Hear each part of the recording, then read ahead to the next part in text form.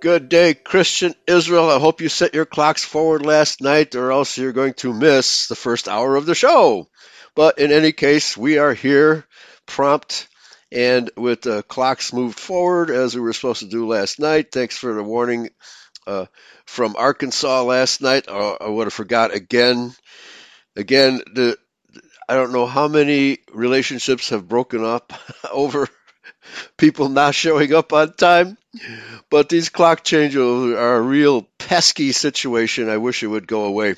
There is a movement underfoot to change all that and stop these time changes once and for all. So I'm all in favor of that. I don't see any necessity at all for these time changes. So the teachers can adjust their schedules according to when the sun comes up. We don't have to adjust to their lifestyle.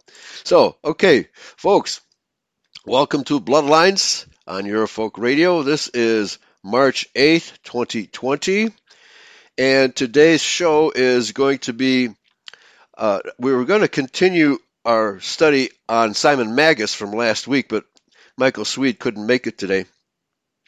So I'm going to do another article by the same person, Ernest L. Martin, who is a very good Bible scholar. He's a traditional Judeo-Christian Bible scholar, although he does take Judaism to task because he's an honest Bible scholar.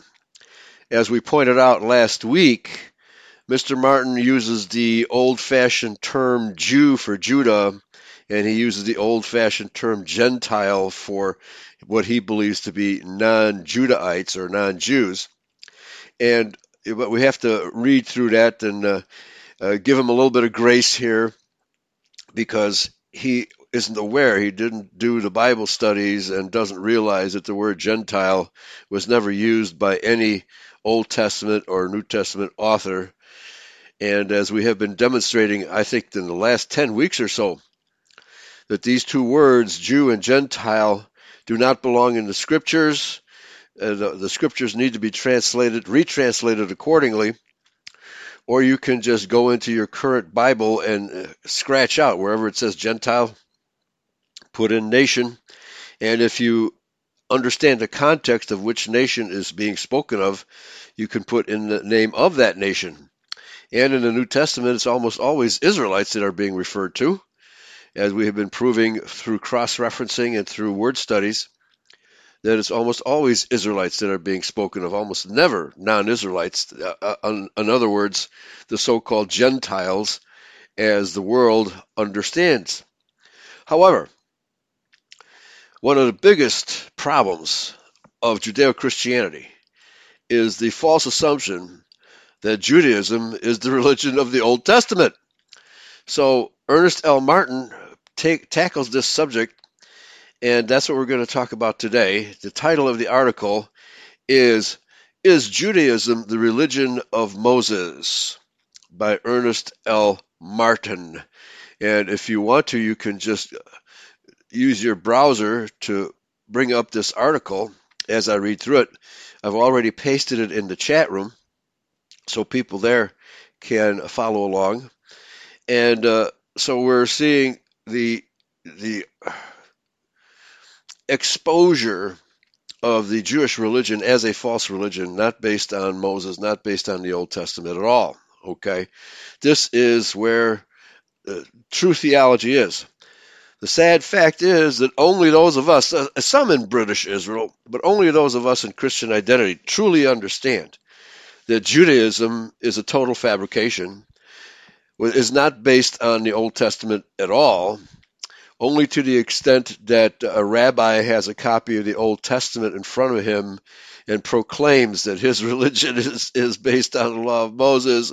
Other than that, there is no legitimacy whatsoever to the idea that Judaism is based on the Old Testament. From their own lips, they tell us that Judaism is the Talmud, and Talmudism is in no way, shape, or form equivalent to or even derived from the Old Testament or from the laws of Moses. They deny everything in the laws of Moses. By the way, let me quickly, I see in the chat room they're still talking about the 5G. And we've been correlating coronavirus illness with 5G. And Brother Abear says, did anyone notice the huge sphere 5G high-power cell towers on the Princess cruise ships? Gee, I wonder what causes sicknesses that can't be identified. Get nuked for a week at sea. It's worth it if you can go get Wi-Fi on the sea, huh? Well, I mean, don't you go on a cruise ship to get away from it all, right? Apparently not. I guess, well, there's a lot of downtime after the food and the festivities and overnight where people get thrown overboard and are never seen or heard from again. Thank you, but no thank you. I'm not going on any cruise ship. Now we have even less reason to go on a cruise ship. Yes, we've been correlating these outbreaks of coronavirus with 5G. We found out in Italy, the places where 5G has been installed is where you also find the most instances of coronavirus. By the way, coronavirus in medical textbooks is simply identified as the common flu. Nothing special about it, but we know, of course, that it has been bioengineered so that it's supposed to be fatal. They have, ever since the 1918 Spanish flu, they have not been able to engineer a really deadly and contagious virus. All of these local recent attempts, starting with SARS, the MRSA, etc., all these vaccination scares in the last 20 years have turned out to be duds. This one is also a dud because the real cause is 5G and HARP and chemtrails. They're engineering the atmosphere to make us sick. That's what's really going on. It doesn't matter what they call it. They can call it coronavirus. They can call it dengue if they want to. It's a manufactured disease, and it's part of the vaccination scare. Get in line for your vaccination. That's what it's all about. And these vaccinations are going to be more deadly than the disease. We know this, okay? Brother Aber asked, why isn't it showing up at Disneyland? Well, because, maybe they haven't got 5G there. Maybe they want to give people a break from all of this. But I understand Disneyland goes to great lengths to control mosquitoes, all kinds of diseases. They don't want their clientele getting infected with diseases. Although I understand one of their rail operations broke and plunged a bunch of people into the water not too long ago. So maybe that's about the only safe place where people can congregate anymore. So stay away from 5G. That's the name of the game. Stay away from it. Fortunately, the economic slowdown being caused by the 5G rollout in Wuhan and the shutdown of manufacturing in China generally is going to cause an economic slowdown all over the world. Travel restrictions already in place everywhere. And as I reported last night, I highly suggest that you listen to it when you get a chance, the Restoration Hour from last night, where we proved conclusively that the primary victims of so-called coronavirus are the elderly, the infirm, and those with pre-existing diseases whose immune systems have already been compromised.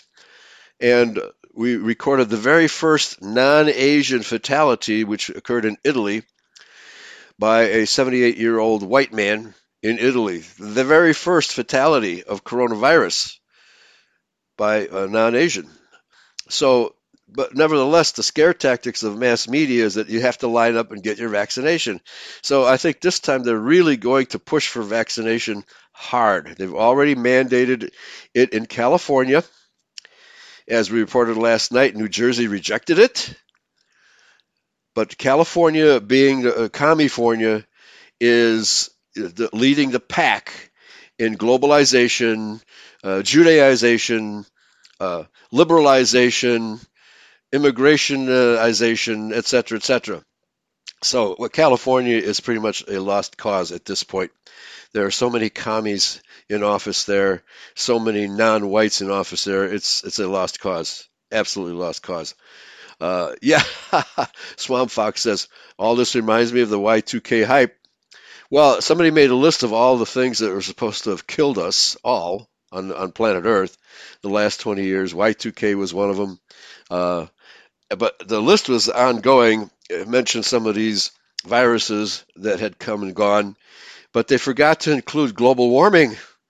Global warming is going to kill us all, don't you know? So I wish it would warm up around here. Chicago's been pretty cold lately. I want global warming. I'd rather have warm weather than snow, sleet, ice, etc. Okay, but this we're living in a crazy world. Yeah, more Kleenex. More Kleenex is what we need. And you can make your, if you don't have Kleenex, you can use paper towels. Of course, what we called snot rags, handkerchiefs. Wow, what a word. What was the last time I used the word handkerchief? Kleenex, tissues, whatever. Uh, Handkerchiefs are unsanitary, okay, because all that stuff hangs around in that snot rag, waiting to infect the next person. So anyway, coronavirus is nothing but the common flu, but they're trying to weaponize it to make it deadly and contagious. They have not been able to make a really deadly, contagious bioweapon yet. But be that as it may. So, one more thing at anglo-saxonisrael.com, www.anglo-saxonisrael.com. We have successfully put a donate button up, and so feel free to donate to our cause and keep Eurofolk Radio running smoothly, because Anglo-Saxon Israel and Eurofolk Radio are sister stations. We will soon have a donate button up at Eurofolk Radio, and we will be selling books again. Pastor Steve's translation of the Old Testament, and Andy Carrington Hitchcock's books. The great, not my book is The Great Impersonation. His book is Synagogue of Satan, and he also wrote the In the Name of Yahweh. So our publishing operation, which has been on hold because of the various PayPal strikes against us, YouTube channel taken down against us, etc., etc. And I'm rebuilding anglo-saxonisrael.com. It's going to take a while, but we'll get the commercial side of it going once and for all, and hopefully we'll never be taken down again. So, be that all said, we are on the verge of exploding the myth that Judaism is the religion of Moses. Again, is Judaism the religion of Moses, by Ernest L. Martin. How much do you know about the Jewish sects mentioned in the New Testament? The Pharisees, Sadducees, scribes, and the Herodians and the Zealots. Were they all really Jehovah God's Old Testament congregation? That's another word that Ernest L. Martin needed to research. It's not church, it's ecclesia, it's congregation. People assume that Judaism is the religion of Moses. Yes, they do. I would imagine that 99% of people who are at all concerned or interested in the Old Testament, and that includes most Judeo-Christians who are not concerned about the Old Testament. Many of them are quote-unquote New Testament Christians only. They don't understand that Judaism bears no resemblance to Mosaism whatsoever, and that's the proper term for the religion of the Old Testament, Mosaism, because it was codified by Moses. You could call it Yahwism also, because Yahweh dictated the entire Old Testament to Moses and to the prophets. So it could also be called Yahwism, but Mosaism is, I think, the proper term, because it was dictated to him and he wrote it down for our benefit. So there's no way that Judaism is Mosaism. No way possible. Only those of us in identity, and some in British Israel, understand this. Let's continue. People assume that Judaism is the religion of Moses, that Yeshua brought a message opposed to the Old Testament, that he came to nullify the teachings of Moses. It is taken for granted that the New Testament presents a quote-unquote Gentile religion, or how should we put this, a conversion of the Ten Commandments and the other laws into non-law abiding? Well, that's what many of the Judeo-Christian churches teach. That's what they teach. And I'm using the word church advisedly here because they are non-Israelite congregations or mixed congregations for the most part.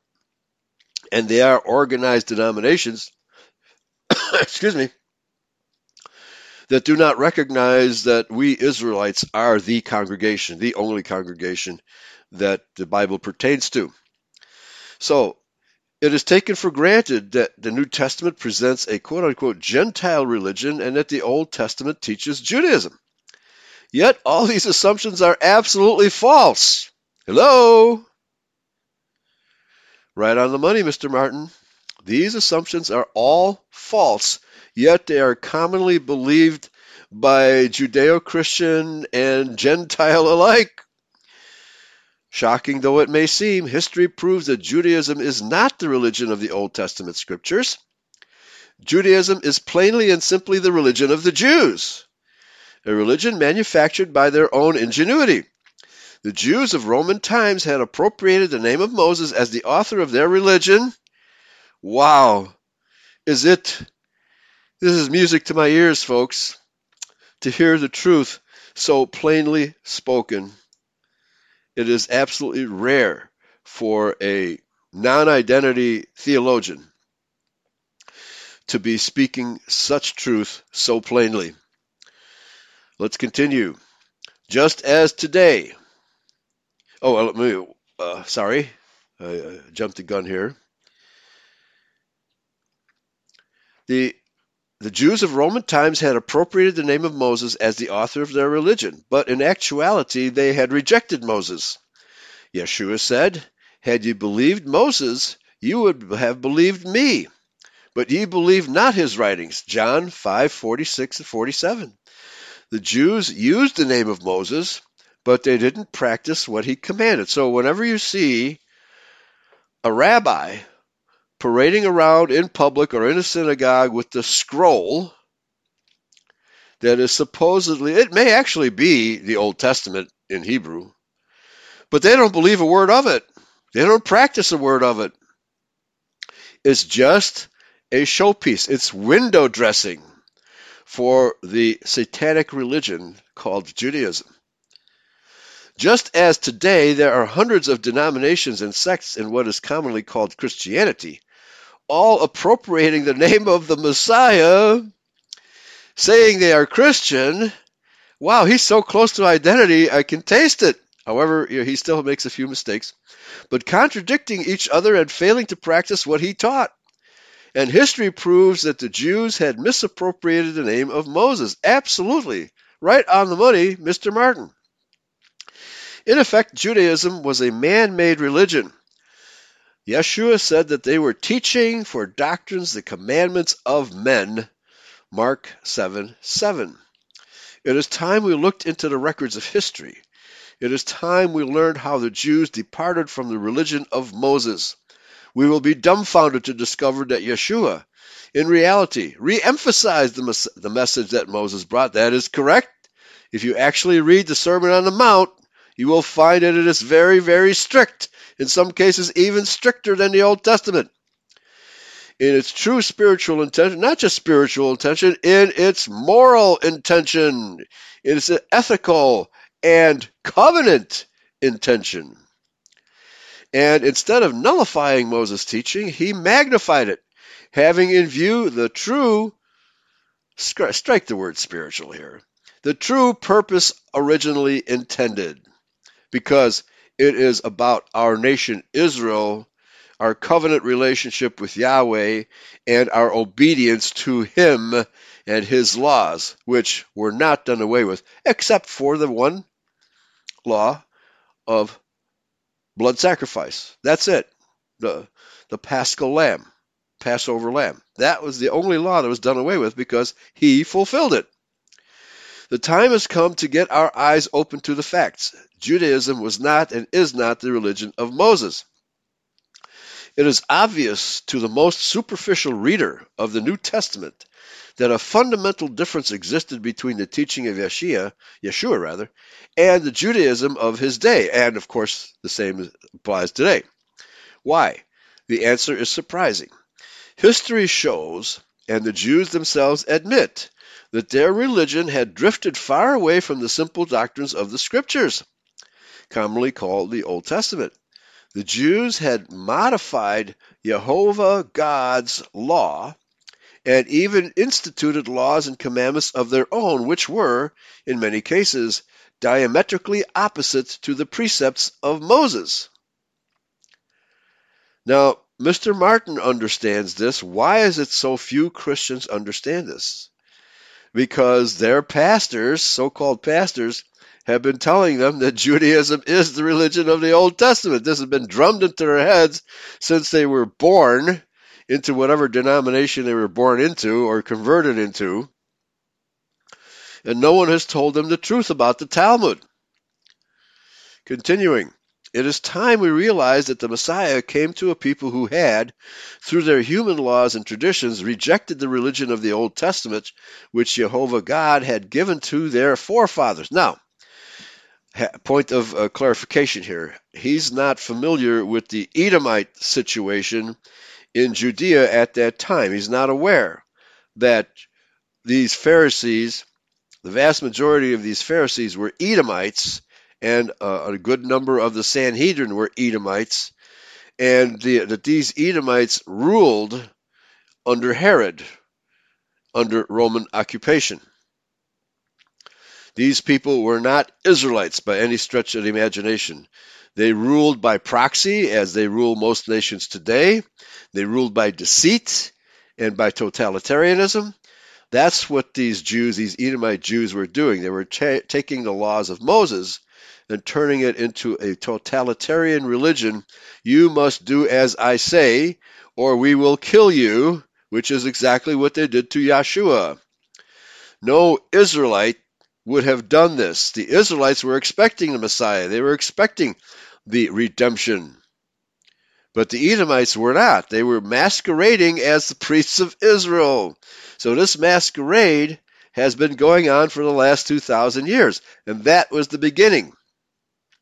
It wasn't the rejection of Judahite priests, although there was enough of that as well as there is today. This whole movement called Judaism was begun by Edomites, not by Judahites. So he continues. These are the plain facts of history. It is important that we understand this if we are to comprehend the significance of events in the New Testament period.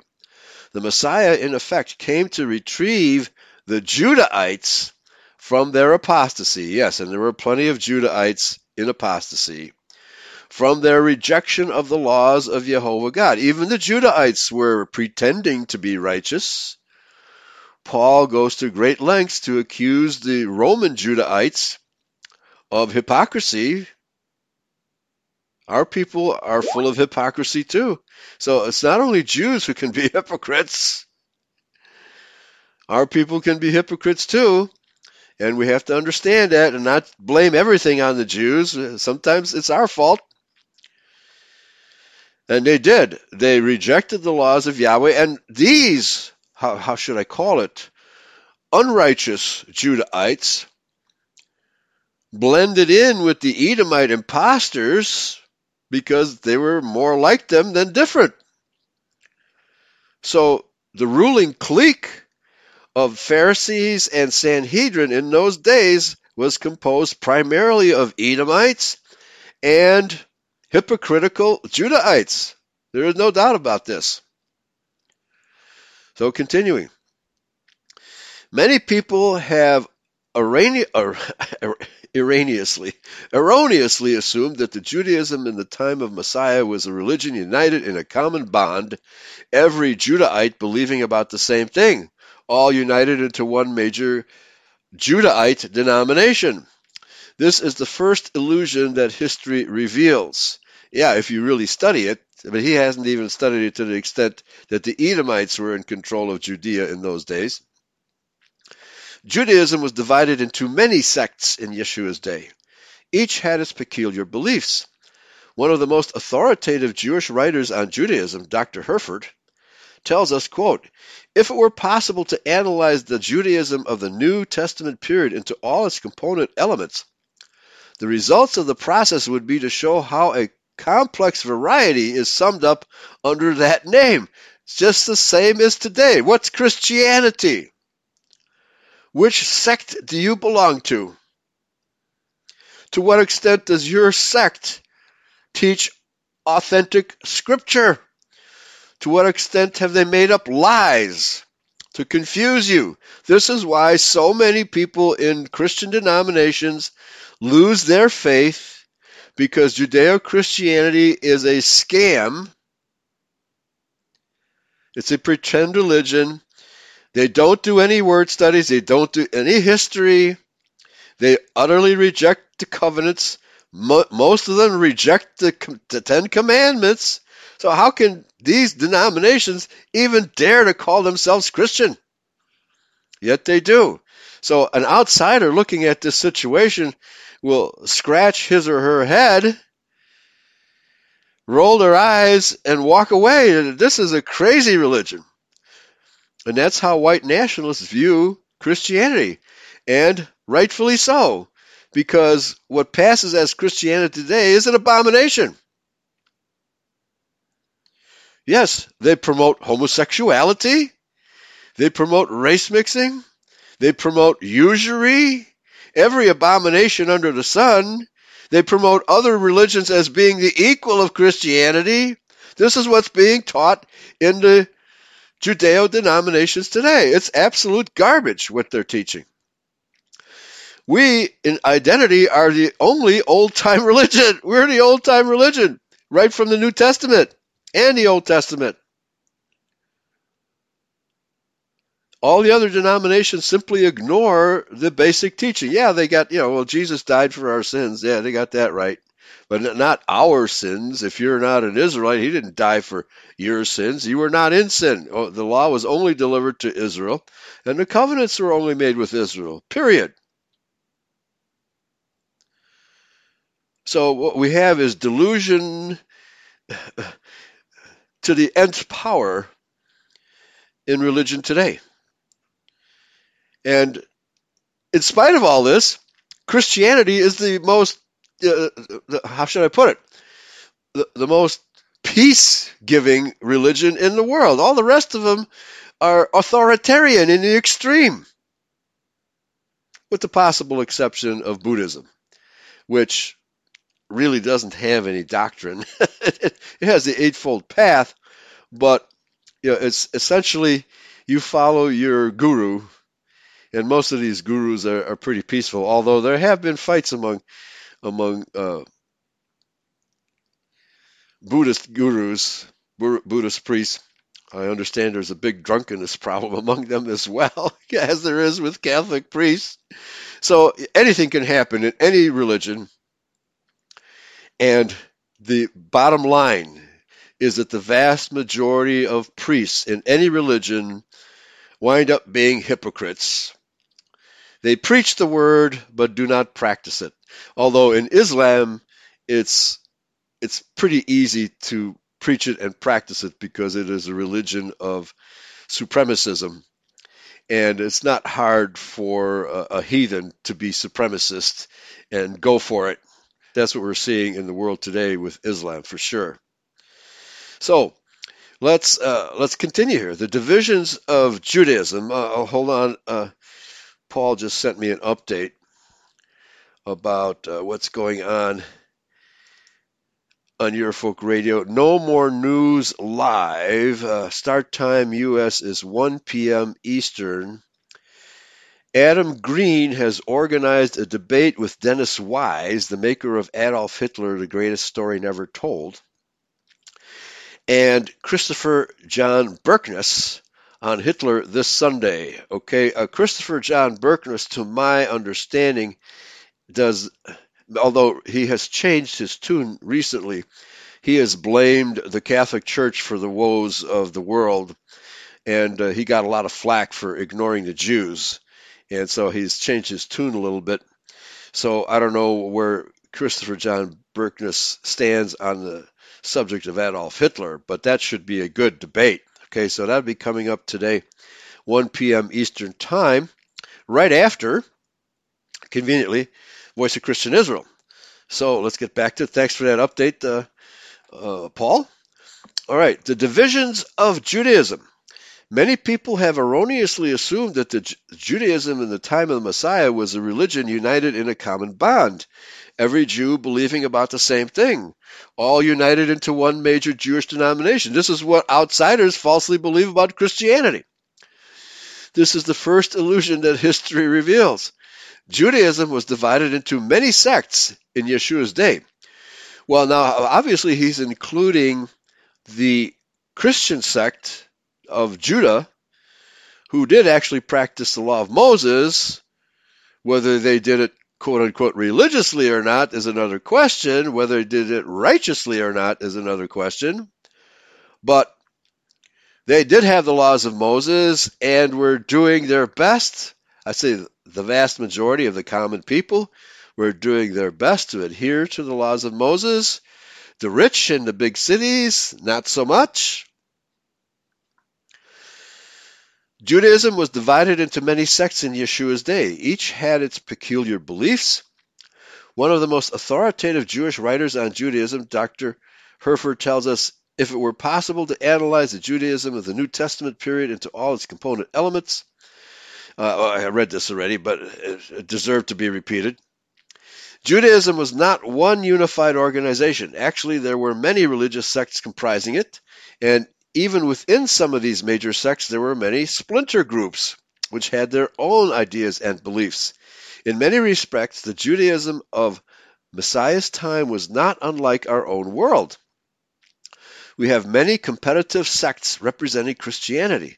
So likewise, the Judeans, I'm going to use Judeans because we're talking about a country which had both Judahites and Edomites, primarily in the big cities because Edomites don't farm. So you didn't find Edomites out in the countryside. Those were Judahites and a few Israelites of other tribes mixed in, not too many. Certainly the tribe of Benjamin. So likewise, the Judeans had their divisions, differing sects representing quote-unquote Judaism, and I would say Mosaism. And even the Pharisees, the Edomite Pharisees, were pretending that their religion was Mosaism. And he uses quotes around Judaism because it was never called that. It would be interesting to determine when, in fact, Talmudism was first called Judaism. Probably not until modern times. Mosaism is the correct appellation for the religion of the Old Testament, and it did not change in the New Testament except for the elimination of the sacrifices and the Levitical priesthood, period. Okay, some of these sects will be familiar to readers of the New Testament. There were the Pharisees, scribes, Sadducees, Zealots, and Herodians. However, there were many more divisions of which we have a good deal of history. Some of these were the Essenes, the Qumran sects who wrote the Dead Sea Scrolls, of which so much has been written lately, and others who are called by contemporary religious historians apocalyptics. Well, certainly the Essenes and the Qumran sects, I tend to identify those. I don't see much difference between the Essenes and the Qumran sects. I think that's where the Essenes left Jerusalem because they saw the handwriting on the wall. The Pharisees had taken over Jerusalem, and also the Sadducees, and they were upset with these things, and they wanted to preserve Old Testament religion. That's why they preserved the Old Testament.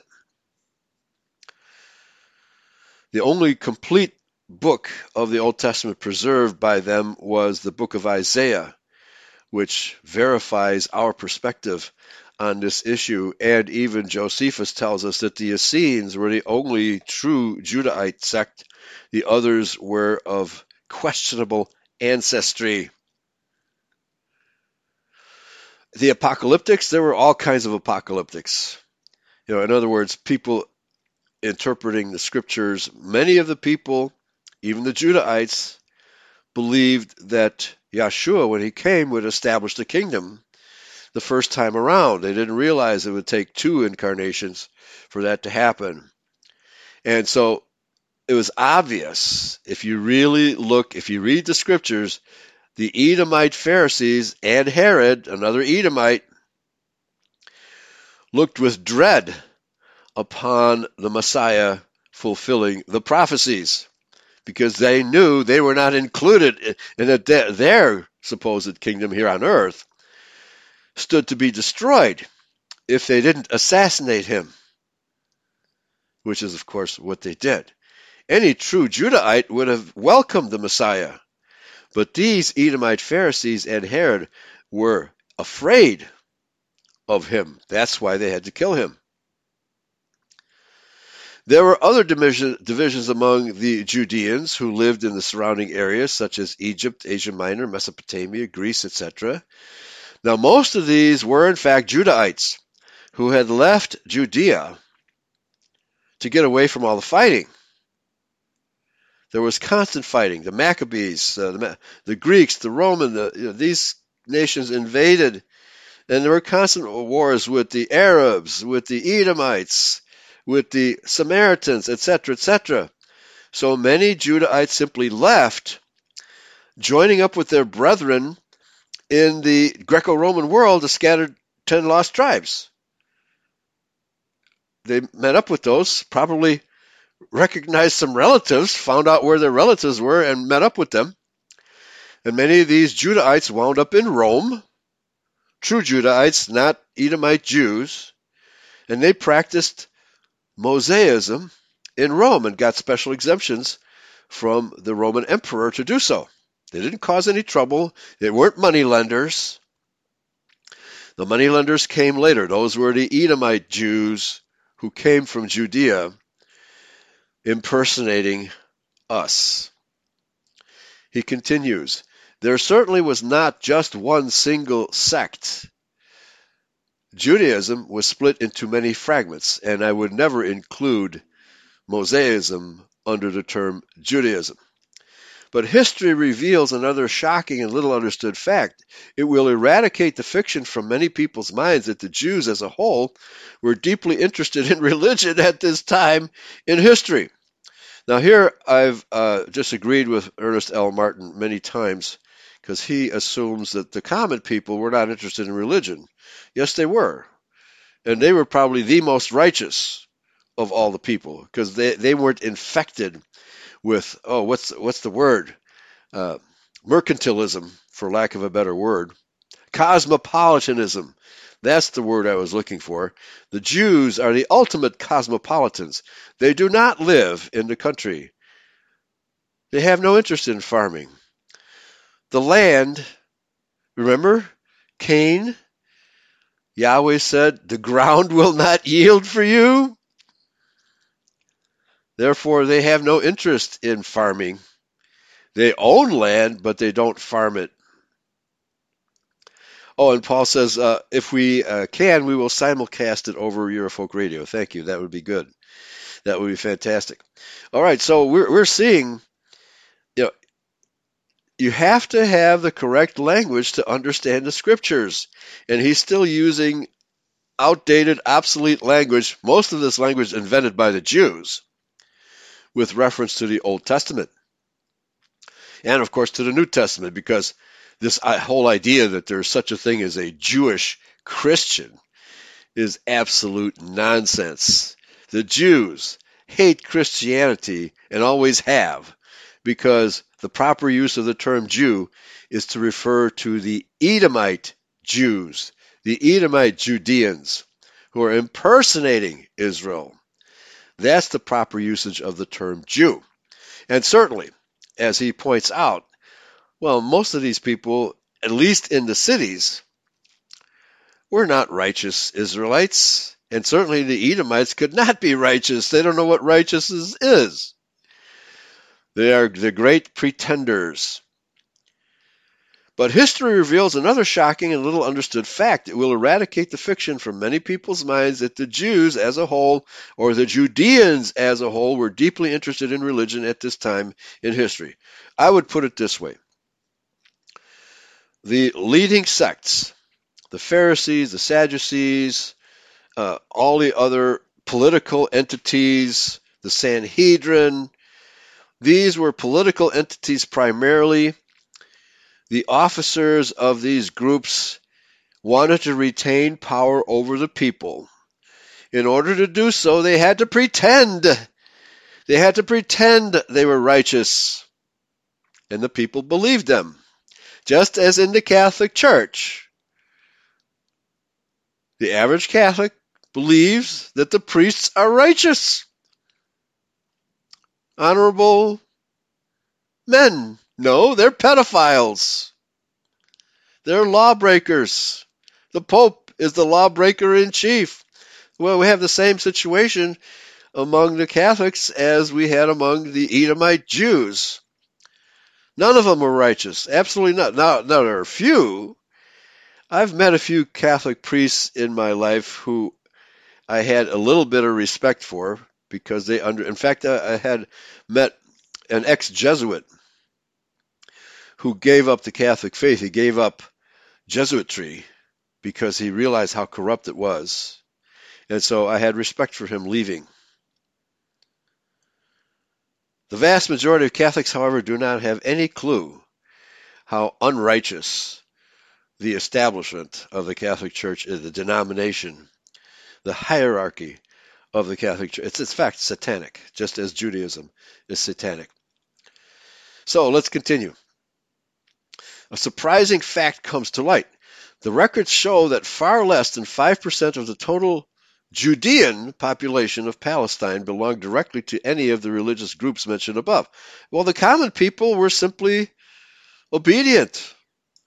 They understood to whatever extent they could, and it's proven by the fact that the apostles, even though they were, farmers, tax collectors, fishermen, they certainly understood the scriptures. They knew the difference between right and wrong. So when they saw their leaders violating the law, they were certainly disturbed, which is true today. It should be true today. If your leaders are violating the law, you should be disturbed. And this is why the Second Amendment has been so difficult to eradicate. Because the common white man and woman understands that the right to self-defense is what? A biblical right. They might not understand the biblical portion of it, but they understand it. It makes common sense to have the right of self-defense against an invader. And when your government tries to disarm you, you know there is a problem, a serious problem.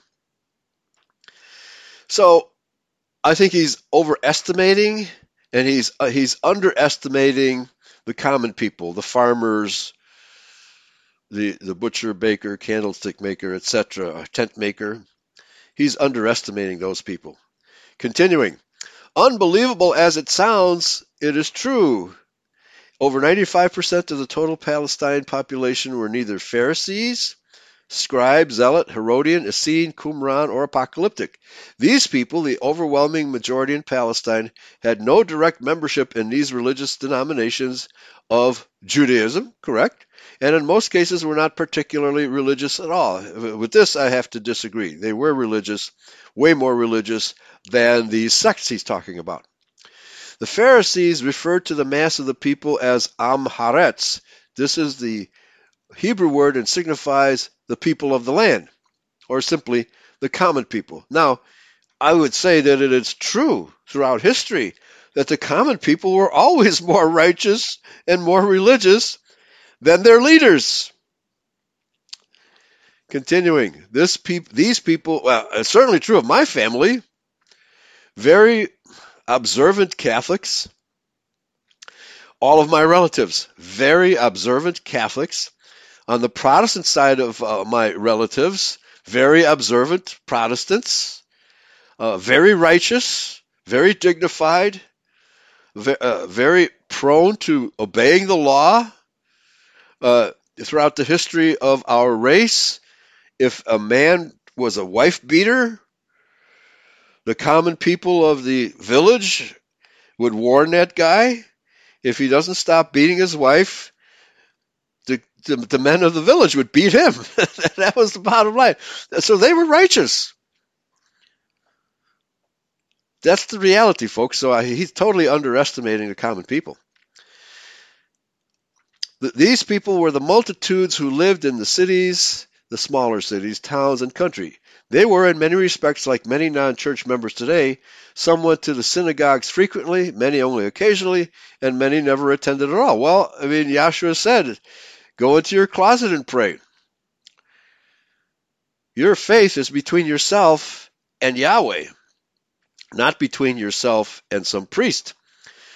The scholar Herford has this to say about these people, quote, it is clear, now of course this is a Jewish perspective, it is clear that the Am Haaretz, the common people, were not all of one type, either in respect of their religion or socially and economically. Yeah, some of them were Edomites, which all of these scholars ignore. Just as they included rich and poor, capitalist and laborer, the merchant, the farmer, the artisan. They had no moneylenders until the Edomite Jews appeared. The tax gatherer, the artisan, the publican is another word for tax gatherer, and the tradesman. So on the religious side, they included those who were just not Pharisees, and those who paid little or no heed to religion at all, with every shade of piety and indifference in between. Again, I would disagree. I would say the vast majority of Judahites and Benjaminites in this era were far more righteous and observant than their leaders.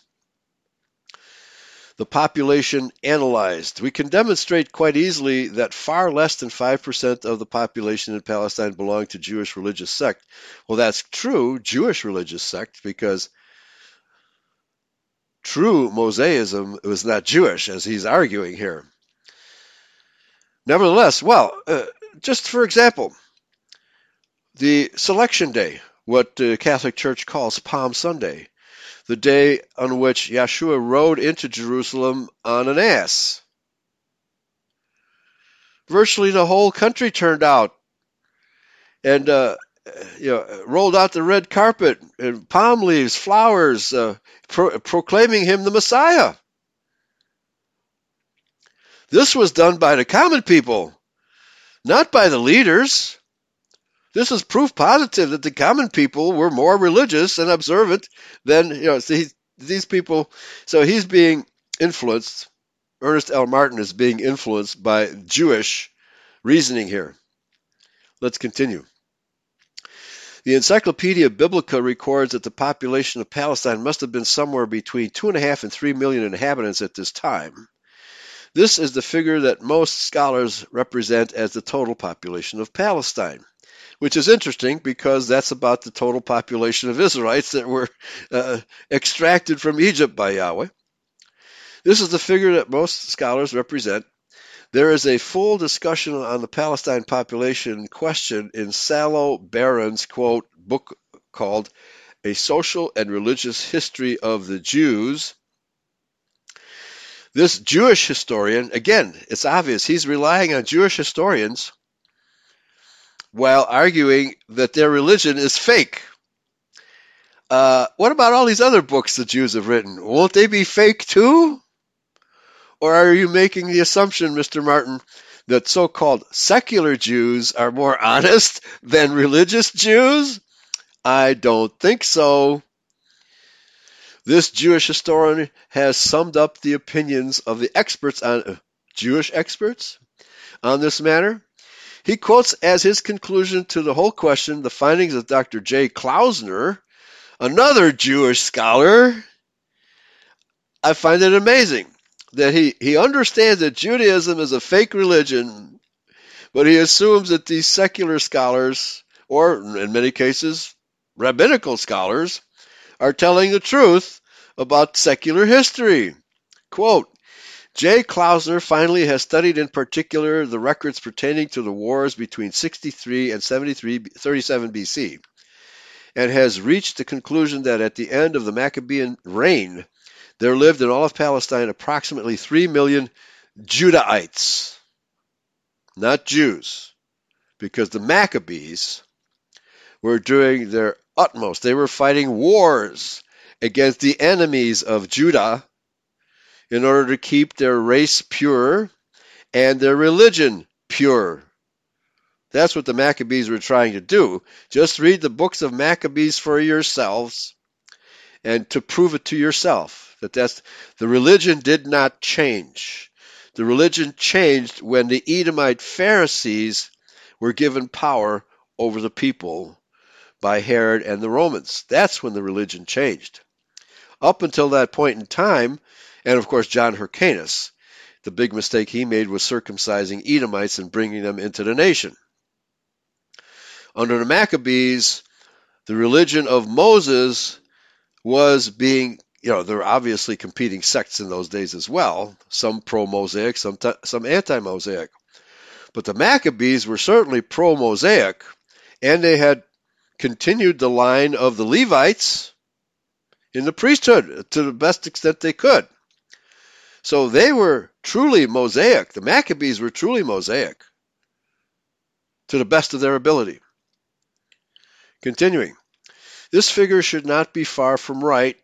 There were nearly 3 million Judahites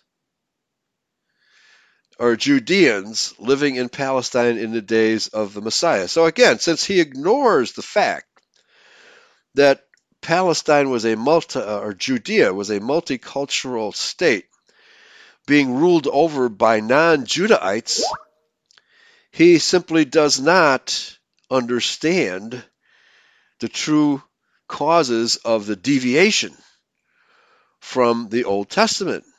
It was not the Judahites who deviated from the Old Testament. It was the Edomites, pretending to be Judahites, who caused the deviation. Next heading. How many Jews belong to the religious sects? The most prominent sect in Judaism at this time was the Pharisees. Thank you very much. This was the group the Messiah had more to say against than any other. Yeah, because they weren't Israelites. One of the reasons for this is because the Pharisees were the most influential group and had more members than any of the other sects. Yeah, well, they were supported by Edomite money. They also had bribing Roman officials was the rule of the day. They also had direct control over the majority of synagogues and schools, and in this respect were the most popular with the people. Even Paul studied under a synagogue rabbi. Now, whether or not he was an Edomite way up there in Tarsus is hard to say. Could have been. You have to do a lot of research to find out whether he was an Edomite or a Judahite. But nevertheless, many Judahite who were part of the Pharisees were infected by Pharisaism. No doubt about it. And Pharisaism can never be considered true Mosaism. Even though the Pharisees started out as a sect in opposition to the Maccabees, they were still Judahites when they were formed, when they began. But they were a rebellious sect.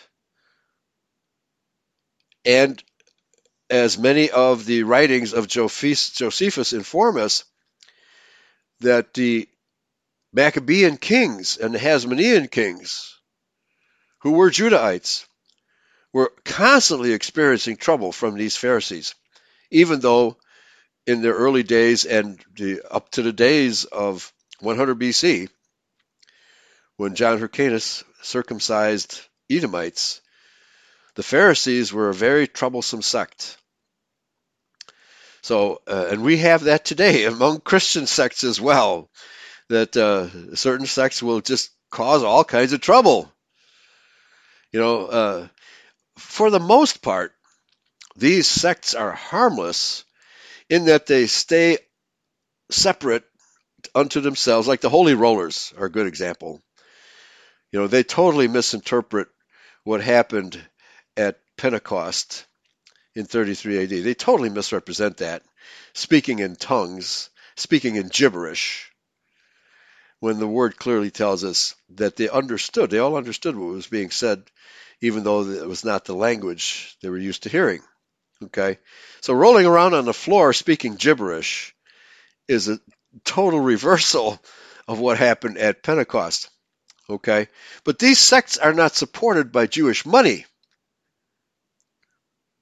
That's the difference.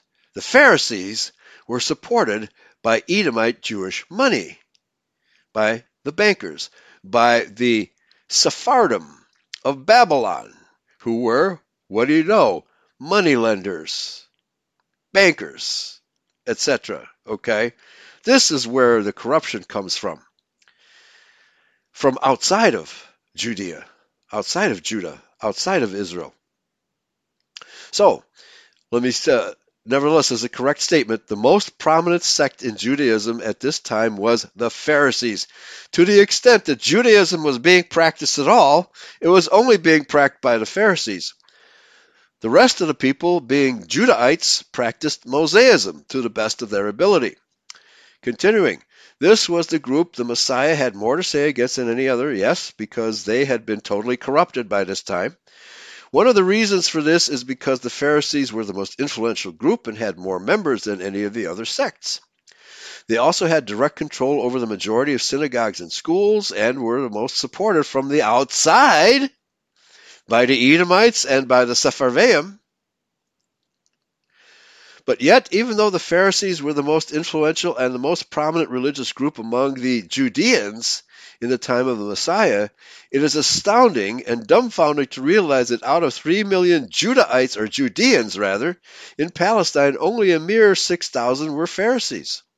Well, you can't all be leaders. You have to have farmers, carpenters, craftsmen, etc. to keep the economy, to keep the infrastructure going, which the Pharisees were not interested in doing, nor are the Jews. Yeah, the Jews want control over the infrastructure, but without carpenters, bricklayers, painters, etc., there is no infrastructure. So those people must be deceived. And this is what the Pharisees were doing in those days. So I'm amazed how little understanding Ernest L. Martin has regarding the true nature of the common people, the Judahite common people in those days. Yeah, where did Yeshua get his apostles from? The common people who were religiously observant and knowledgeable of the scriptures. So any Bible scholar should understand this. Quick look at the chat room. Is EFR archived? Yeah, if you go to the main page at Eurofolk Radio, show downloads, the various shows are categorized by title, and then all of the shows that we've archived are listed under those titles, so feel free to go there. So, yeah, please do that, and I'm very much looking forward to, if we can simulcast the show with Adam Green, the debate between Dennis Wise and the other critter, Christopher John Bjerknes. That could get nasty, folks. That could really get nasty. We'll see. So if you're listening, Paul, maybe you can post the link, or I think he's working on a simulcast as we speak. Okay. So and let's continue. Where are we time-wise? We've about half an hour to go. So here again, he makes the mistake. He calls Josephus a Jew, a Jewish historian. No, he was a Judahite. He was a pure-blooded Judahite. These Judeo-theologians simply do not understand the covenants, that these covenants are a racial covenant exclusive to the direct descendants of Abraham, Isaac, and Jacob. No one else is included. Does not mean that all Judahites and Israelites are righteous people. Does not mean that at all. But the remnant of Israel will always be righteous. And we have no choice but to conclude that Christian identity and a large portion of British Israel are that remnant, adhering to the covenants, adhering to the Mosaic law. and to the faith of Yahshua Messiah, who redeemed us at Calvary 2,000 years ago. If you are a so-called Christian and don't understand the covenants, you don't understand the Bible. Let's continue. The Judahite historian Josephus, who was a contemporary of the Apostle Paul and a Pharisee himself, well, that's not true.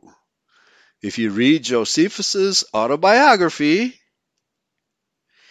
he states that he studied under the Pharisees, he studied under the Sadducees, he studied, I think, even under the Essenes to understand what they were teaching. This is different from saying that he was a teacher or a member of the sect teaching Pharisaism himself. That is an overstatement of the case. So just because, I studied Marxism-Leninism when I went to college. Does that make me a Marxist? Absolutely not. I studied Marxism to find out what it is they exactly teach. And boy, did I get a load of history. Wow, what a deplorable condition all communists are in mentally. Talk about brainwashing, talk about lies. Communism and Judaism are exactly the same thing. Both are nothing but total deceit from the get-go. And so is Pharisaism. Josephus was not a liar. Josephus was portraying history very accurately. He may have made some mistakes. He was an Israelite after all. We make mistakes. But for the most part, I would say, if you want to talk about 99% accuracy, Josephus was faithfully trying to record for the world, chronicling the Old Testament and recent history as well. So he was chronicling the history of Judah. That's what he was doing. So the Judahite historian Josephus informs us of this fact that there were only 6,000 Pharisees in the Antiquities of Judah. Book 17, paragraph 2, or chapter 2, paragraph 4. Continuing, but just imagine what this means. Here were the Pharisees, the major religious sect among the Judeans, representing nothing more than an insignificant 0.2% of all the Judeans in Palestine. Well, guess what? Although it's more like 2%, although the Jews insist that there's more of them than we realize, 2% of the moneylenders control the entire planet. These facts will have to change the convictions of many people who have had the erroneous idea that most of the Judeans in the Messiah's time were Pharisees. No, of course not. They were just a sect, but they were the most powerful sect. That's the most important fact. Most readers of the New Testament have never thought it necessary to ascertain the religious condition of the Judeans in Roman times. Most Judeo-Christians have no interest whatsoever in the history of the religion that they profess. And because of this, most people have been making erroneous assumptions based on what's being taught to them by their Judeo pastor. I like pulpit bastards better. Based on our own contemporary condition. Yeah, and this is a mistake made by white nationalists too. Judging Christianity as a whole based on the craziness of Judeo-Christianity today. And it is craziness, folks. Next heading, the other Jewish sects. All other sects within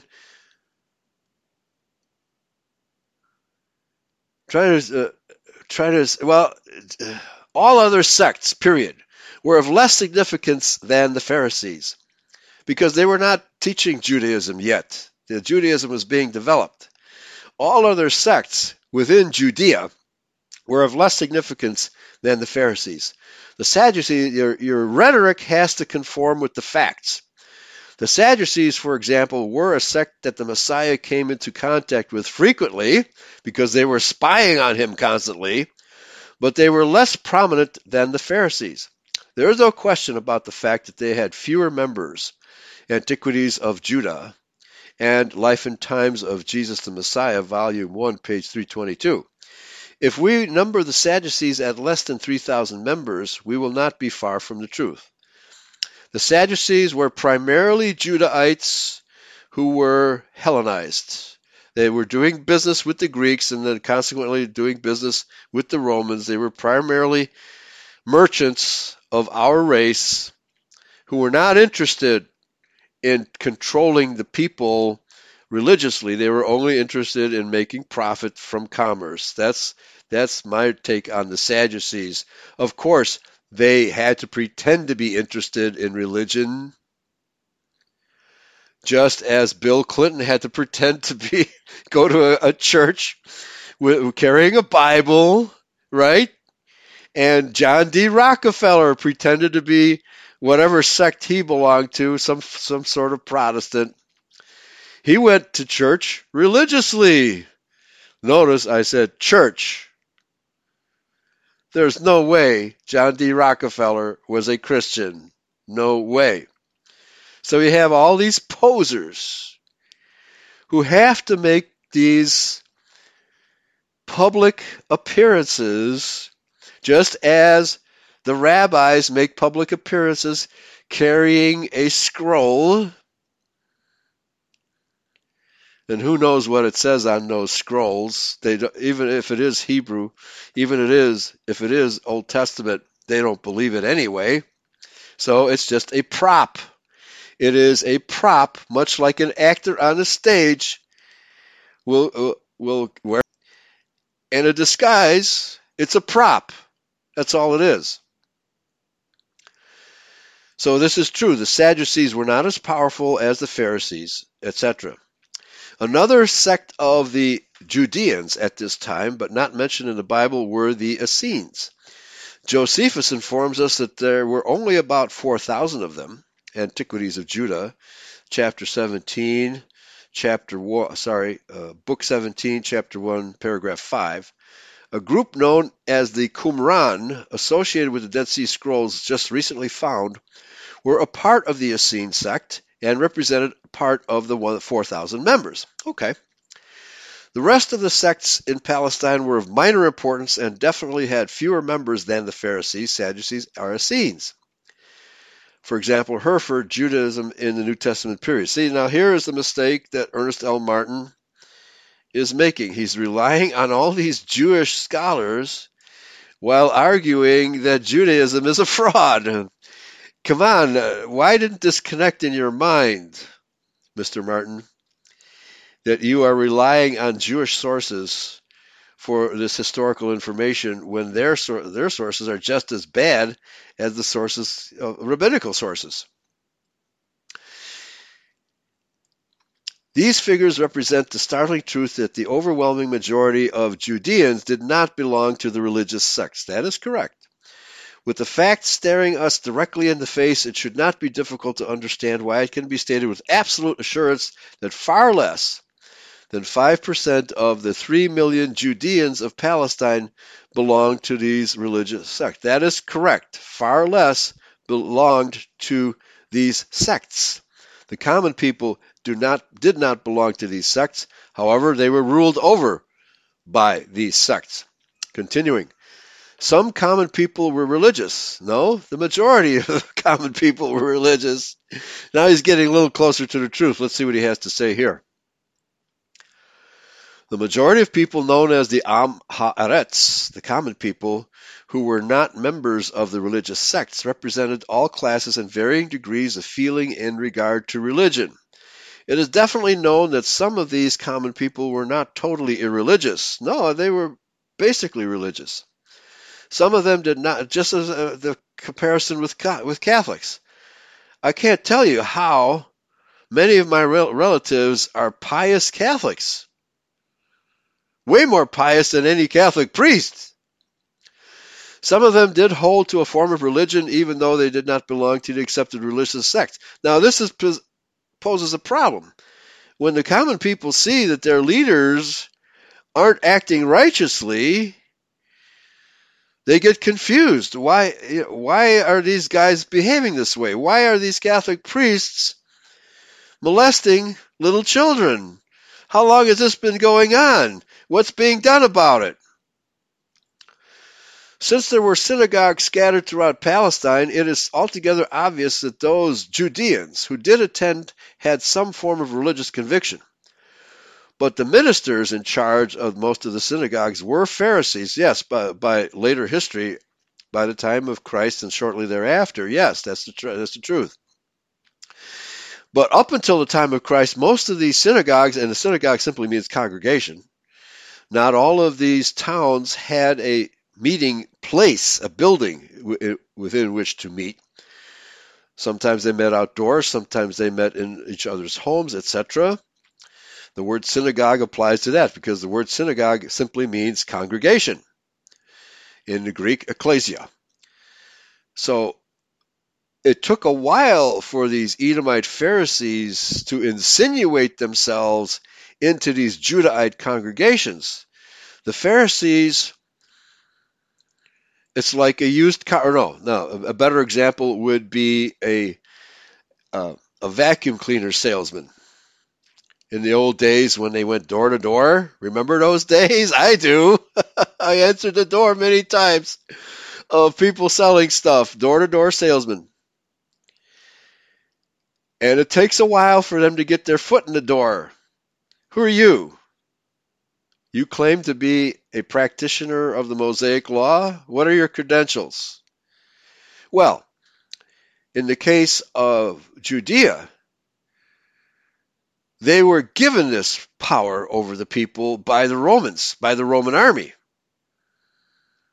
So no vacuum cleaner salesman had that kind of backing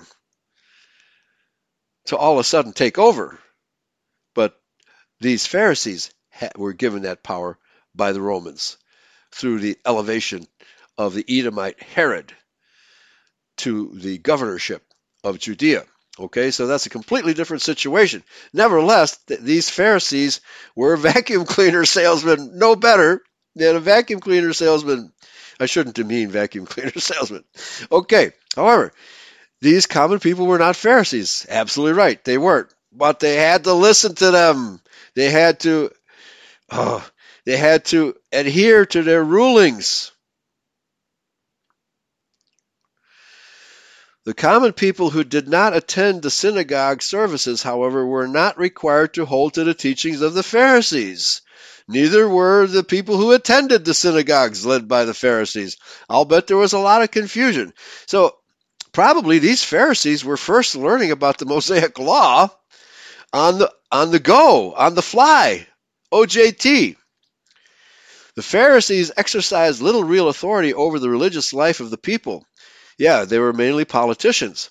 If a person desired to attend the synagogue, he could. If he obliged himself to stay away, that was his prerogative. There was no obligation to go to the synagogue. There was no coercion to attend Sabbath services, for there was little exercise of any central religious authority within Judaism at this time. Well, actually, I would have to disagree. The authority came from Herod and Rome. This was the power that the Pharisees had. Pharisaism had no means of compelling those who were not in their fellowship to conform to their requirements. Well, all they could do was teach. But when the teacher is put in place by the Romans, and you have no choice but to accept that person as a teacher or stay away, then that's still real power. Continuing, it is perfectly clear that the people at large did not share in the punctilious religious life of the Pharisees. That's good. However, much they might admire it. Well, I would have to say they were confused by it, because what we've found in the Gospels is that the common people, such as Peter, John, Stephen, etc., had more knowledge, greater knowledge of the Old Testament than the Pharisees did. In Palestine, as in modern lands, the proportion of those actively engaged in religious service was undoubtedly small. This is from Matthew's book, History of New Testament Times in Palestine. Okay? So participation in synagogues is not a true measure of the piety of the people. Many stayed away. Well, they sometimes you couldn't travel. They were farmers. They had to make sure somebody, if the head of the household wanted to go to a synagogue, he would have to make sure that some family member was there to take care of the animals, etc., guard the place, etc. So that would limit attendance to a synagogue, and many of them were not interested. The Bible says, "Go into your closet and pray." You don't have to attend services. There's no mandatory church attendance. It is advisable for us to congregate just to reinforce our faith. That's what we do here in Christian Identity. But there's no commandment to go to a particular place on a given Sabbath. There just isn't. Remember to keep the Sabbath holy. All right, set it apart for your own personal study. You can study Scripture at home by yourself, with your family, or with a congregation. It's up to you. Even though the synagogues ruled by the Pharisees were open to all the Judeans and they could attend them on the Sabbaths, this does not mean that all the Judeans attended. In fact, from the available evidence, it appears quite strongly that only very few Judeans, relatively speaking, attended the synagogues regularly. At least if the size and number of the synagogues of which records exist are any guide, and they obviously do represent a guide, then we can safely say that very few of the common people attended the synagogues with regularity. And that is pretty much true of Christianity today. Very, very few people attend church anymore on a regular basis. That whole way of life is fading away very quickly because of the total corruption of the Judeo-Christian churches. Take as an example the Capernaum synagogue. Now, even before I read this section, my opinion of the Capernaum synagogue was that it was not yet controlled by Pharisees. It was still controlled by Judahite religious leaders.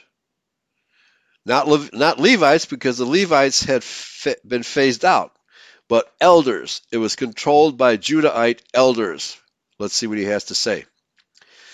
It is a matter of history recorded in the New Testament that there was only one synagogue in the city of Capernaum in Galilee, and even that was built by, he says, a Gentile. It was built by an Israelite of the dispersion. That only one synagogue existed in such a large city surprises even Edersheim, a Jew, one of the foremost Jewish writers in early Judaism. Again, Judaism did not exist yet. Judaism was just being formulated by the Pharisees at this time. You have to have these categories correct, and you have to have the history correct, and you have to know the difference between an Edomite and a Judahite to understand what's really going on in Palestine in these days, Mr. Martin. Continuing, because Capernaum was very significant in the New Testament times and had a considerable Judahite population. I doubt that there were many Edomites in Galilee. Probably none. See Life and Times of Jesus the Messiah, Volume 1. The ruins of this synagogue shows that it would have probably seated around 500 people at the very most. This was certainly not large for the city of Capernaum. This is the very synagogue that Yeshua preached his first sermon in. And even though these were Judahites, they still wanted to throw him over a cliff when he announced that the words of Isaiah are fulfilled in your ears. That was he was proclaiming that he was the Messiah. He was the fulfillment of these prophecies. And the synagogue erupted in anger. You, the carpenter's son? You're the Messiah? Please, don't lie to us. And they tried to throw him over a cliff. Josephus tells us that there was no city or village, township in all of Galilee that had less than 15,000 inhabitants. There is no reason to doubt Josephus' statement regarding this, for he should have known. He was governor of the province of Galilee under the Romans and was well aware of the number of his constituents, especially since he was responsible for collecting taxes from them. So, from Josephus, we can be certain that Capernaum had at least 15,000 inhabitants. But from other evidence which shows its political importance in Galilee, there must have been considerable more inhabitants. Well, I mean, every city has its suburbs, the metropolitan area, etc., etc. Most of the people in Galilee were Judahites. Actually, they were Benjaminites of the house of Judah. And of this Galilean population, it is said that no region was more punctual in observance of the Sabbaths and feasts. Yeah, they were observant Benjaminites with a smattering of Judahites mixed in. And yet there was only one synagogue in Capernaum, one of the chief cities of Galilee. Okay, because actually from the return of the house of Judah from Babylon, and the reestablishment of the synagogue in Jerusalem, the vast majority of Judahites, Benjamites in that territory practiced their Sabbath at home. It's way too much trouble to travel, for the most part, for most Galileans, and for even most Judahites living out in the countryside, to travel to Jerusalem every Sunday, or every Saturday rather. It wasn't even Saturday, every Sabbath. That's a big responsibility. It's a big consumption of time. So especially in the planting and harvesting season, who's got time for that? You stay at home. So the importance of Capernaum in the New Testament times has been recognized by many. Nonetheless, even being one of the chief cities of Galilee and having considerable Judahite, actually Benjamite population, it only had one synagogue. In the New Testament, the definite Greek article is used, which indicates only one synagogue, the synagogue. It would have been virtually impossible to get even 10% of the Judahite population into this synagogue for Sabbath services. This serves to indicate that only a small minority of Judahites attended. Yeah, it would only be primarily the most prominent, and those lived in centrally located in the city with ease of access. That's how that works.